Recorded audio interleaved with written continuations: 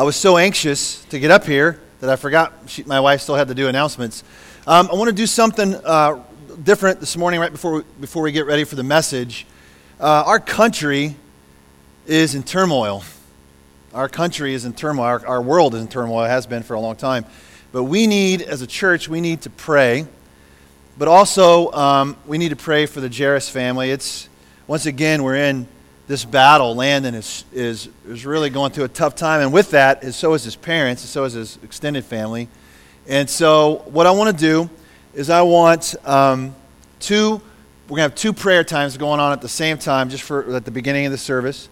And I want, if you would be willing and just wanting to, and if you don't want to get up and come forward, that's fine. Stay where you're at and pray. But if you would be willing to pray for Landon, gather here with my wife right here, okay? And then if you say, I want to pray for our country. I want to pray for what's going on in our country right now, then let's gather over here. All right, Brady Rogers, where are you at? Brady, if you'd be the lead guy over here. Okay, and so just two groups of people. We're praying for Landon over here. We're praying for our country over here. My wife said she was approached at the YMCA the other day, and a lady asked her, does your church pray? And she was like, well, yeah. I mean, we pray every time we get together. She was like, no, do you really pray? Well, today we're going to really pray, all right? And so we are called to pray. So for our nation, for our country, and I want people Brady's going to lead it, but other people just lead out and pray out loud. And Trish, you can lead this, huh? So our nation, you can stay right where you're at and pray too, but just a specific time of prayer for these two particular causes. And as they're doing their thing, my wife was just giving kind of an overview. Landon is 4 years old, and he was diagnosed with leukemia. The good news is it's treatable, but it's treatable over a long period of time, like 3 years. And so the family it's a cycle of he does great, and then his immune system goes down, he gets an infection, and he gets sick again. They have to immediately go back to the hospital. It's a minimum of 48 hours when they get there. It's been, I think we're on day 8 or 9 or something like that now. And he's in the same room, can't leave the room. So his family in and out. And so we're just praying that God would teach them what he wants to teach them and heal him so that he can be free. So they can come back to church, so they can be here with us. I'd really rather them be here, obviously, than in a hospital room somewhere.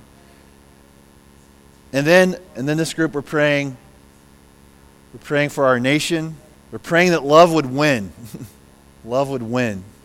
And so right where you're at, just pray.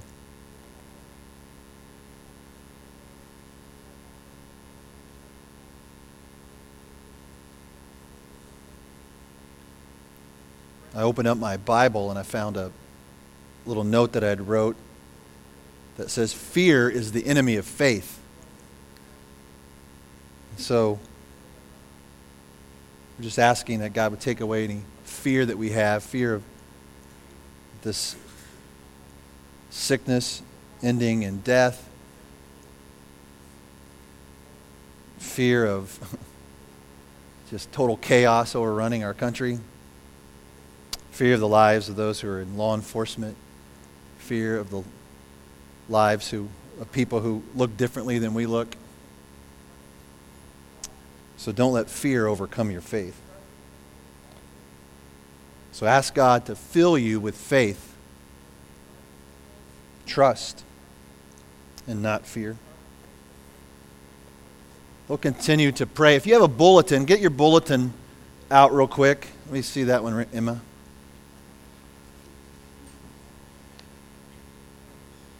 Grab your bulletin. If you have it, I want you to read with me what our mission is. Okay? Read it. Do you have one? Do you guys have one? That was the only one you had. This was it. All right. If you have it, as a Christ-centered community, our mission is to create space for all people to experience the compassionate love of the Father. Okay? I want you to think about that first part of our mission statement is the vertical beam of the cross. That is, it's our relationship with God. a space where people can experience the compassionate love of the Father. And we talked about that last week when we were talking about we were created for Him, for worship, for His purposes. And so that's that first piece. And the second piece of our mission statement says, and to discover the calling He has for their life. That's the vertical beam of the cross. That's the second piece. That's what we're going to be talking about today. We were created, we were formed for God's family. We were created for one another. We were created to be in relationship with each other. So first in relationship with God, and ultimately you really have to learn to love Him first and be loved by Him if you're effectively going to love other people. Don't try to love somebody else without the love of God in your heart. Don't do it because it will not turn out well. You'll end up being self-centered love. What can I get from you kind of love. It won't be what can I do for you kind of love. So last week we began this series of talking about what is our purpose of life, the 5 purposes that come from this study of the purpose-driven life. And last week was our focus on worship. We were planned for God's pleasure, by Him, for Him. And Tony, our worship leader, did an excellent job as he introduced this idea that worship is more than just a musical style. It's more than just your favorite type of worship at church or your favorite type of music. It's more than a genre of music. He said worship is a lifestyle. It is loving God first over everything and everyone else. And everything that we do can be offered as worship to God. They were worshiping God as they prayed. You can worship God as you work, as you just come and go about your business. You can worship God just in breathing in and out. Worship is a lifestyle. And the greatest thing that we can worship God with is ourselves.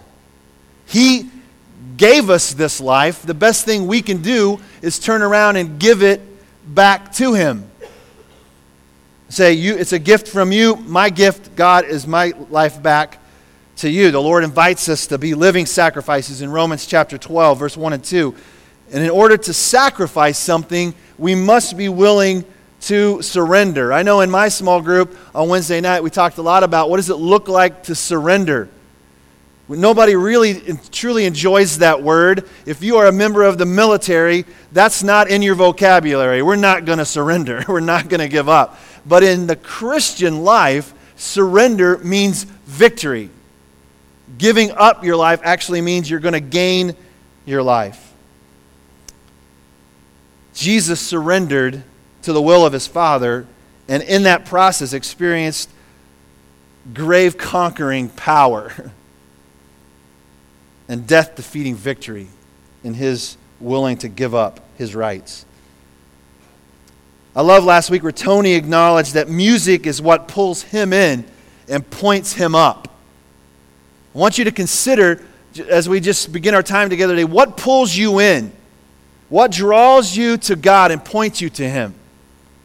And I love, it is a variety of answers as is we are a variety of people in this room. It could be anything.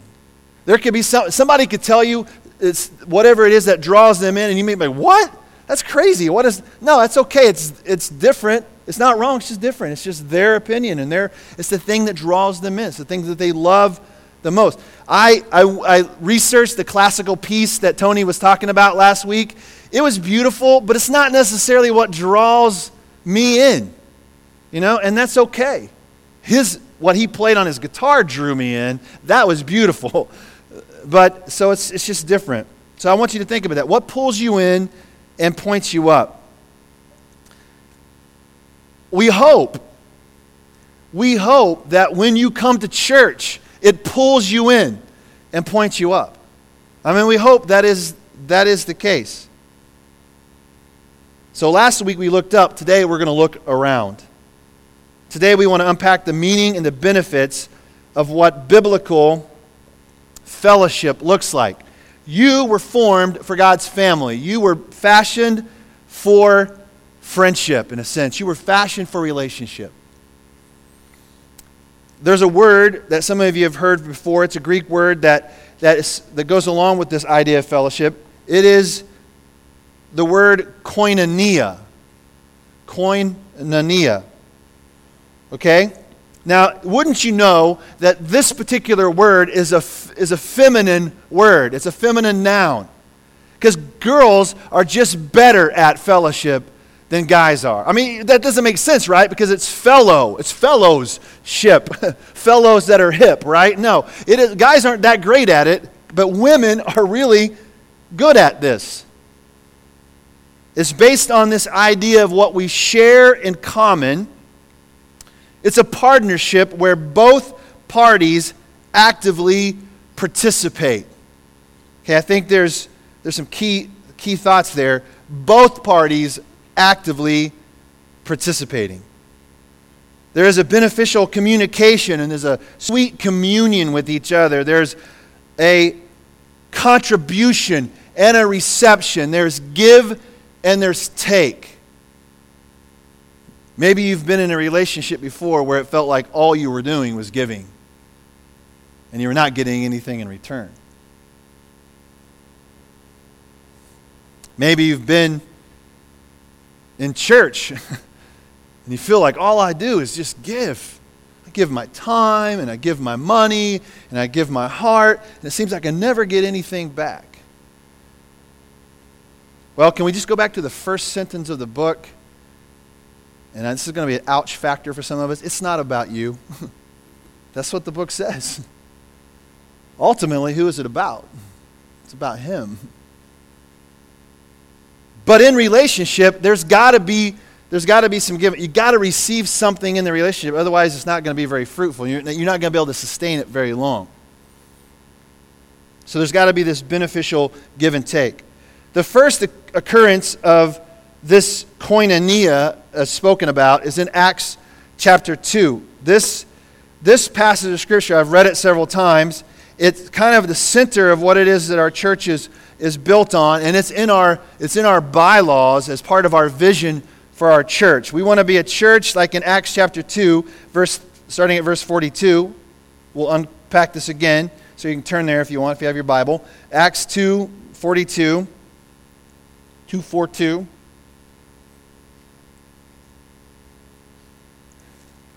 And the title in my Bible anyway says the fellowship of the believers. All right, so the koinonia, the active participation, the investment, the giving and the taking of those who are believers in Jesus.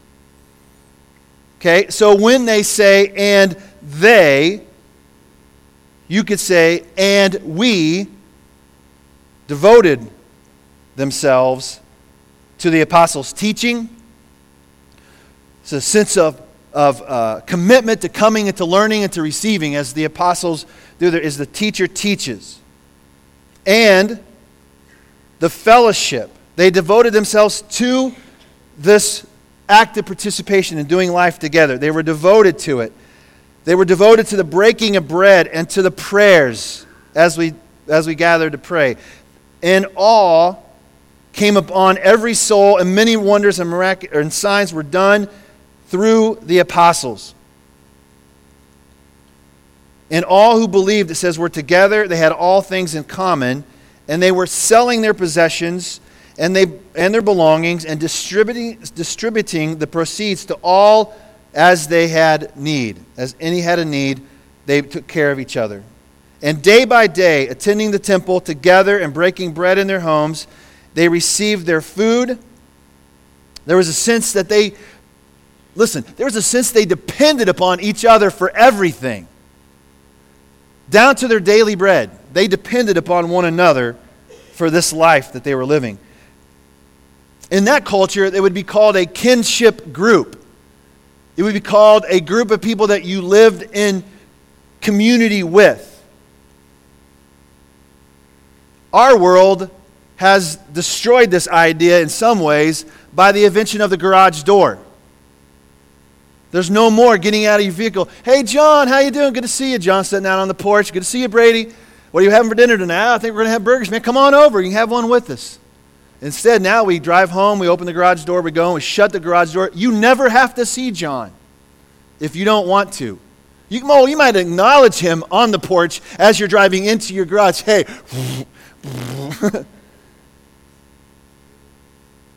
Facebook has killed biblical koinonia. Someone yesterday said, Facebook is awesome because I get all these birthday wishes. It feels a little cheap. Not that I don't enjoy getting them, and I try to acknowledge it, but it's not the same, is it? It's just not the same. We can't allow that. It's not that that's the enemy. We can't allow that to replace this kind of commitment that it's speaking of. Day by day, attending the temple together, they broke bread in their homes. They received the food that was provided with glad and generous hearts. And here's the worship piece, praising God and having favor with all of the people. And the Lord added to their number day by day those who were being saved. Because who wouldn't want to be a part of that kind of love? That kind of love. And listen, it's our responsibility to love like that. It's our responsibility to love each other that way. It's our responsibility. And I will continue to preach this until Jesus comes back, until we get it right, because I want him to come back and find us loving each other and loving those that are outside of our fellowship, so that day by day, listen, look at an empty seat next to you. Day by day, God puts somebody else in this seat. And I'll be honest with you, it's not even so much so that Brady can say, oh, look how my church has grown. How about look how the church has grown? God put us in this place for a purpose. We have plenty of room to grow. Anytime someone tells me, hey, I'm thinking about coming, hey, there's plenty of seats. Maybe someday we'll get to the place where we say, you know what, there's only a couple seats left in the back. I don't know. Or come sit down on the front with me. That's fine. Whatever. Sit up on the stage. Oh, by the way, these vegetables, like I'm ADHD, I'm just distracted by these vegetables. These things are amazing. This is what happens when God shows up, all right? This is what happens. Those are huge. I'm going to juggle them. No, I'm not going to juggle them. But these are available. If you want some of these, not right now, don't rush forward. But after the service, just kind of come up and say, just take one of those and take them out with you. They're available for you to have, okay? All right, let's empty that thing so the generous person who brought those can take their container home. Don't steal the container, all right? That's a pretty fancy little thing there. Don't take that. That would not be good koinonia, all right? Christian fellowship is a key aspect of the Christian life.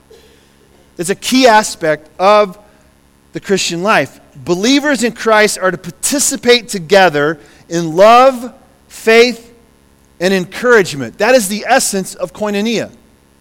Listen, I've been told hundreds of times, Brady, man, I love Jesus. But some of the people of the church, I don't like them. I don't want to come to church. Matter of fact, can I worship God and not go to church? Can I be a believer? Can I go to heaven and not go to church? And I would say, well, Scripture says that if you confess with your mouth, believe in your heart that Jesus is Lord and God raised him from the dead, you'll be saved. Okay, there wasn't anything right after that said, oh, and attend church at least 42 weeks out of the year. But I would say that you're missing out on a key component of the Christian life when you don't have a connection to other believers. Listen, I used to watch Wild Kingdom. Did you ever that show back in the day, And the animal that was lagging behind, that left, and the rest of the group went on without him, they died, y'all. They got eaten. You don't want to be that person. You go ahead without me. I don't really need the church. Starbucks, as in conversation with a lady at Starbucks this week. And she said, well, I'm kind of shy, I'm kind of introverted. I just kind of like to go to church, sit in the back, and I never really get connected. Nobody knows I'm there. I just kind of come in and I leave. And I don't get involved, because we're talking about small groups. And she said, I don't get involved in any of those groups. And I was saying, you know what? Let me just tell you that the church needs you. And you need the church. And if you're the big toe of the church and you're not showing up, you're out of balance. You can't walk right. She's like, I never really thought about it that way. I said, well, in the Bible it talks about us being all parts of the same body. I said, the church needs you. She's like, I'll think about that. Yesterday, I participated in 4 different forms of koinonia. Actually 5, if you consider the natural koinonia and fellowship that I have with my family. Because if you're married, the primary relationship in your life is going to be your spouse. All right, you have biblical fellowship there.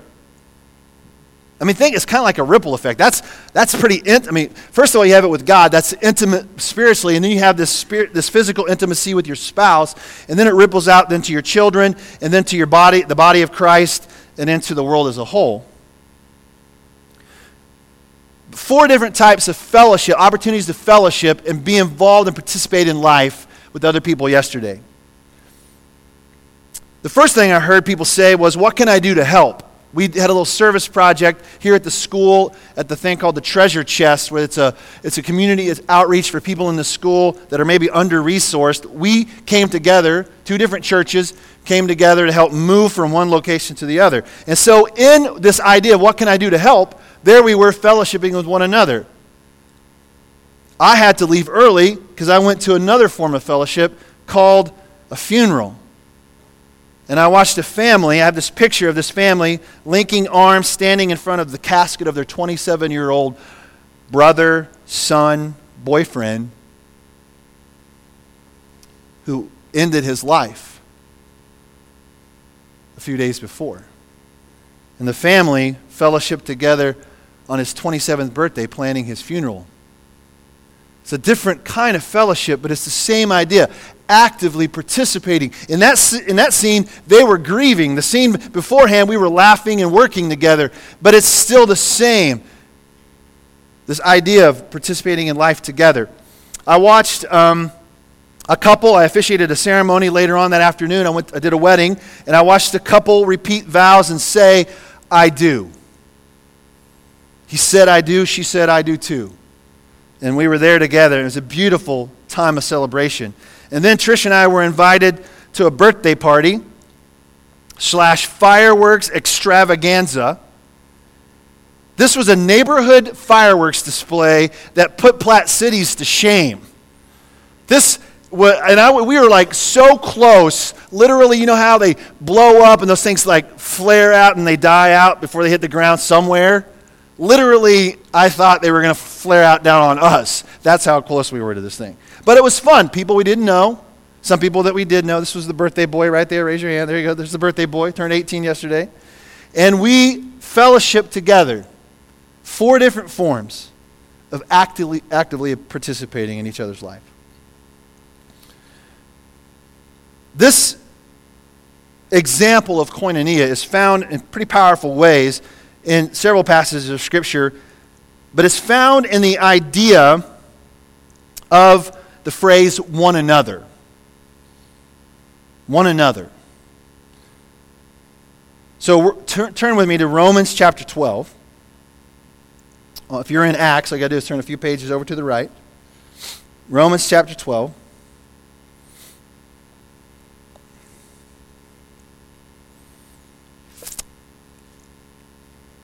So as we move forward with this idea of fellowship and koinonia, the motivating factor, okay? The motivating factor behind this idea of fellowship and koinonia is love. Okay? Once again, it has to be love. It's my love for the Lord, which then causes me to have this love for other people. I didn't say much, but I did post about what happened in Dallas. And if you read my post, it said we have a race issue It's a human race issue. And we have humans who are hating other humans, and that's not how God created us to be. It gets wrapped up in these two greatest commandments, loving God and loving others. And this guy, who was a guy I've known for a while, responded, oh yeah, we got to have love, but God's a God of judgment and justice and truth, and even when the truth hurts sometimes. And I'm like, you know what, pal? Listen, if I'm loving the Lord the right way, which then translates into me loving others, I don't care what color your skin is, I'm going to love you.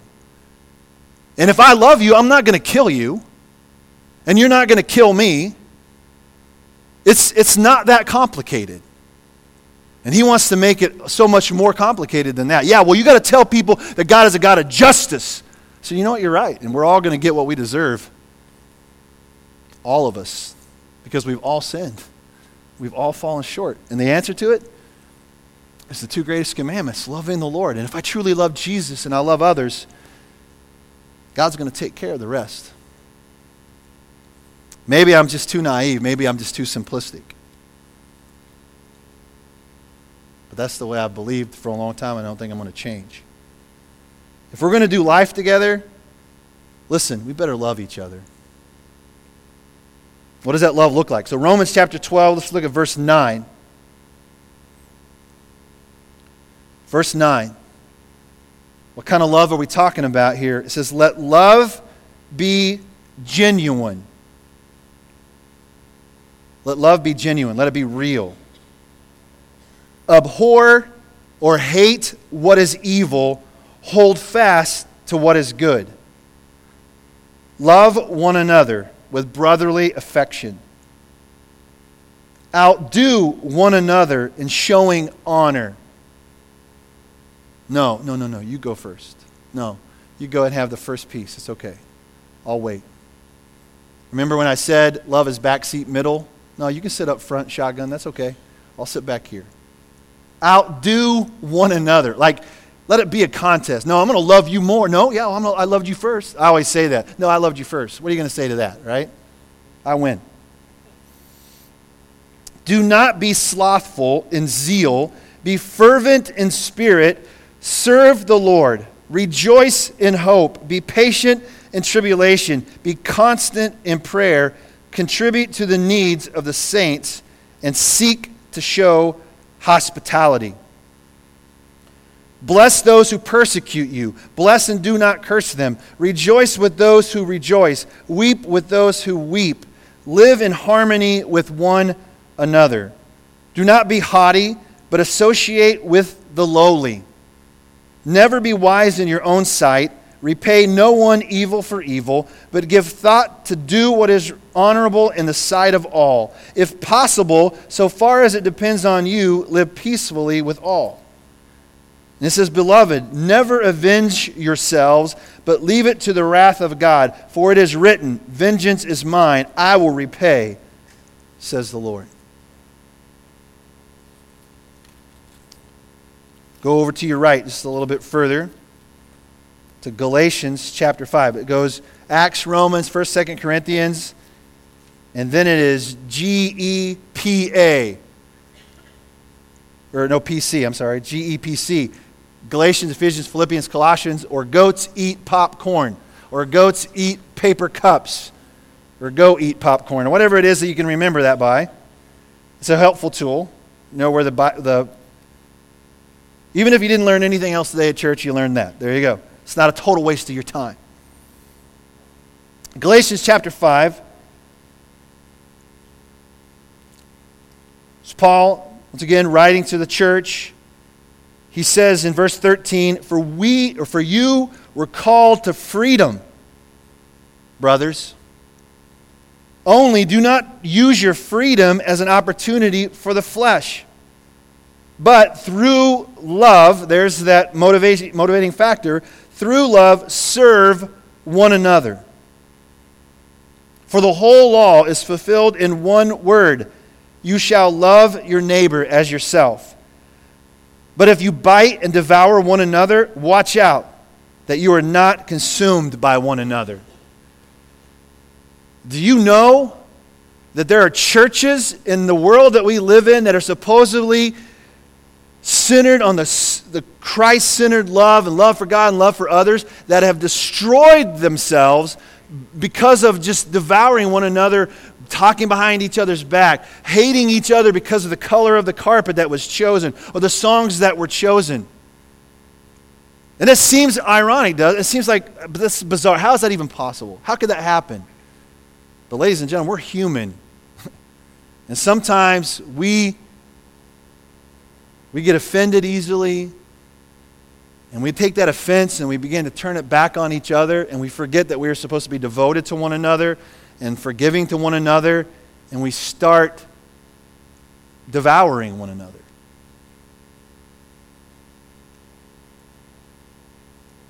And that's what an unbelieving world finds so unbelievable. It's how we can treat each other that way. In Ephesians 4:32 it says, Paul tells the church to be kind to one another, tender-hearted, forgiving one another as in Christ, or as in God, Christ forgave you. Listen, if we're going to be in a relationship and together with each other, there's going to be some offense. We're going to hurt each other's feelings. I'm married. I can tell you that happens. But we need to clothe ourselves with compassion, and we need to learn to be quick to forgive. If you've been offended, go to that person. Don't go talk about them behind their back. Go to that person and say, you hurt my feelings. And if you are the one who hurt their feelings, say, I don't know, it's a really quick little phrase you can use. It's pretty powerful. I'm sorry. I'm sorry. Will you forgive me? And then if they ask for forgiveness, it's your responsibility to give it to them. Because God, when you asked Him to forgive you, He was willing to forgive you, and He gave it to you. So we must do the same. And then last passage of Scripture I want to look at real quick is over to the right. Let's go to the C, Colossians.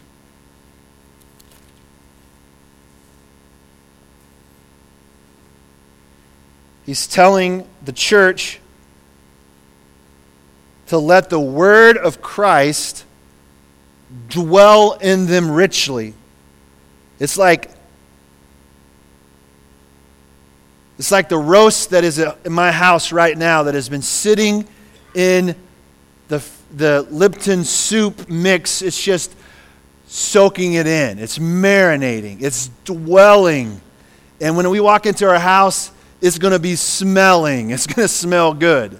And if the word of Christ is dwelling in you and you're marinating in it and you're learning about this love, you're going to smell good too.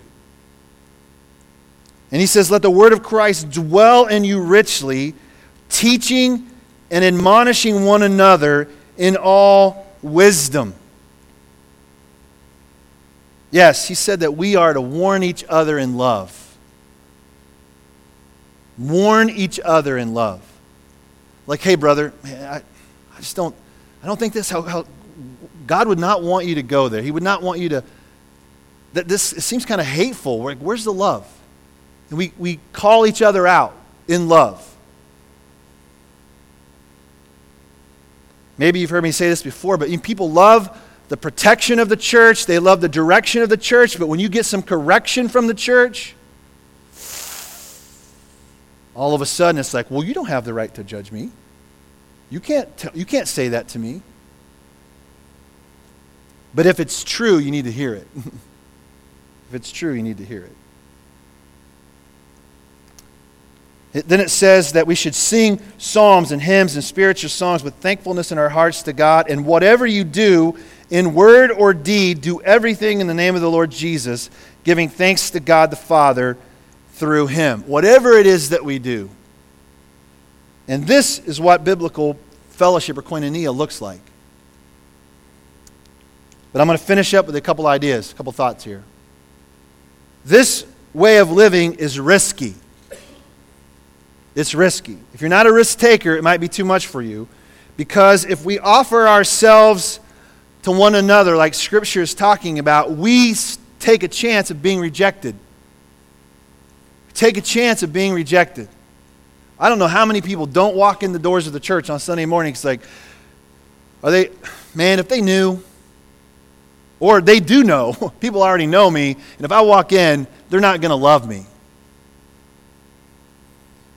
I mean, we use that same idea when it comes to peer groups and social situations or whatever. But there should be no room for that in church. The creator of the universe accepts you and loves you.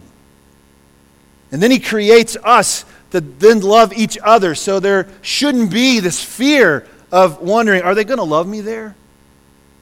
Maybe we're not going to be best friends. Maybe we're not going to spend all this time together. But I'm still going to love you. And you're welcomed here. But it's risky. Just like the lady at Starbucks said, I just don't know. I'm afraid, like if I really get too close, will people just pull away? Like I told her, the church needs you and you need the church. And then lastly, it's costly. It's costly because it's going to require one of your most valuable commodities, and that is your time. We have to invest this treasure that we've been given, this time, into relationships with one another. We can say we love each other, but we need to prove it. And it's proven by love, and that love is a 4-letter word, and that's T-I-M-E. Spend time together. Whether it's in service or at a birthday party or it's at a wedding or a funeral, or it's church on Sunday morning, or it's in small group. You have options of where you're going to give your time, right? You know that you were called not just to believe, but you were called to belong. You were called to belong. And you've been given a gift. And if you don't share that gift, the rest of us lose. If you don't use that gift to serve in the body of Christ together, the rest of us lose.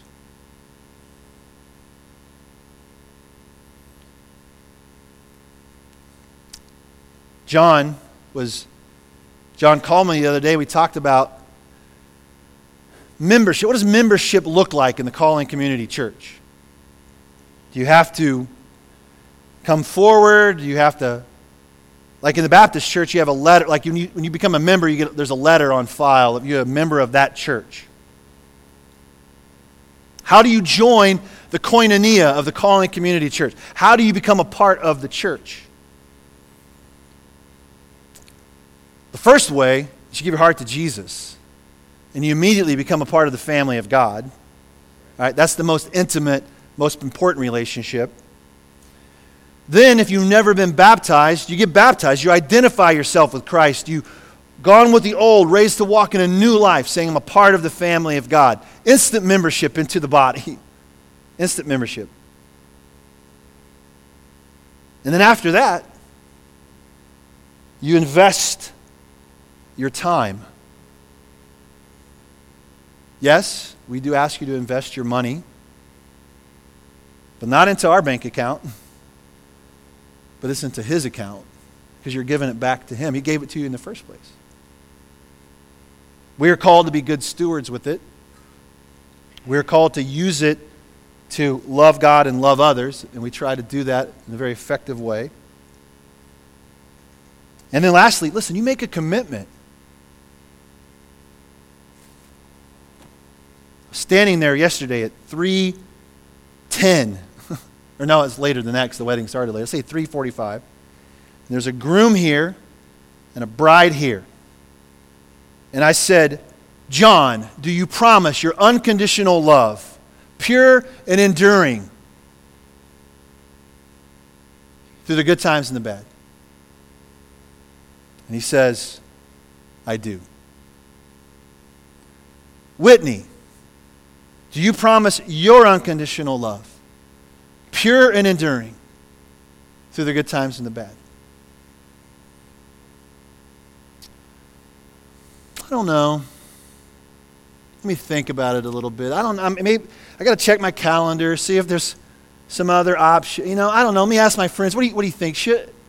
Did she do that? No. You know what she said? I do. There's a groom and his name is Jesus. And I'm getting goosebumps thinking about this. Jesus, do you promise your unconditional love? Pure and enduring through the good times and the bad for the church, your people? What does Jesus say? I've already done it. I did. When he hung on the cross and he said it is finished. I've done it. I've been there, done that. And ladies and gentlemen, today, the question for you, the church, do you promise your unconditional love, pure and enduring? Because it's easy to give up when it doesn't go your way. Pure and enduring through the good times. And we've had some great times. And we're going to continue to have some great times. And then through the bad times. We're going to have some bad times. Do you? Are you willing to say, I do? Amen. I do too. And as your pastor, I do. And I need you to commit to that too. It doesn't mean you can't be gone on vacation, you got work, whatever. But listen, but when you're gone, we miss you. And it's not the same. It's just not the same. It's a commitment. Let's worship together. And if you need prayer this morning, could be a number of things.